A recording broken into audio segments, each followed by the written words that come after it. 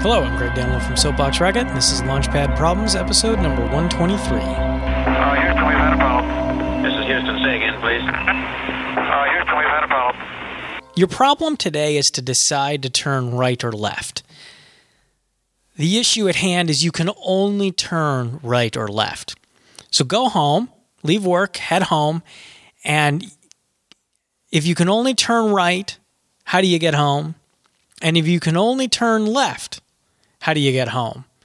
And which one is better? Would you rather be told you can only turn right or you can only turn left?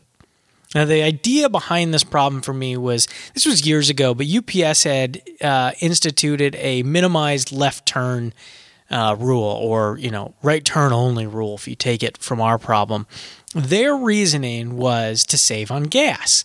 That if you have to turn left, you wait for traffic more often than turning right. At least here in the U.S., that's the case, because we drive on the right side, and most places you can even turn right on red. So that was their thought process. For you, your reasons for turning right or left may not have to do with fuel. It may have to do with time or distance, but I want to know which one would you rather do? Only right turns or only left turns? So thanks for listening. I hope you enjoyed the show. Hope you have fun thinking about the problem. Go out and experiment and try it. This is a really easy one to get out and do in the field. You can interact with the show by talking with us on Twitter at SoapboxRocket, or you can send us an email, lpp@soapboxrocket.com. And if you like the show, let your friends know about it by sending them over to our website, lpp.soapboxrocket.com. Thanks. Okay, we checked all four systems, and you were go on modulation, all four, and keying was a go. Roger, you're loud and clear here also. So if you're the facilitator for this problem, the first is really extract the why out of them. Do they really know why that's the one they want, or if they really thought it through? This one's not so much about the problem statement. It was a problem statement for UPS. We need to conserve fuel. We need to save money, right? That's the bottom line for them. This one's more about understanding your constraints. And it's, at first, the constraints are kind of easy, right? I can't turn right or I can't turn left. But that's not really your constraint. That is more of this one. That's really the problem.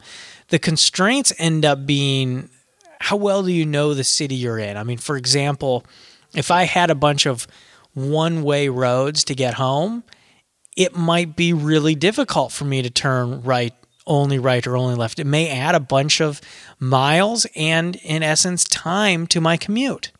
Or, maybe it has to do with even freeways. Sometimes freeway entrances you can only turn right onto, and they don't have a way for you to get onto them from the left. So you got to go down a whole set of side roads to get to another freeway entrance. Anyways, that's the idea here, is push out the really your constraints on your drive. It's not about the constraints of the right or the left turn. It's about the constraints once you're in the field.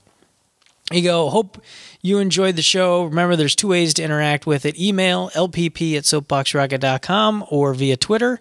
We are at SoapboxRocket. Thanks.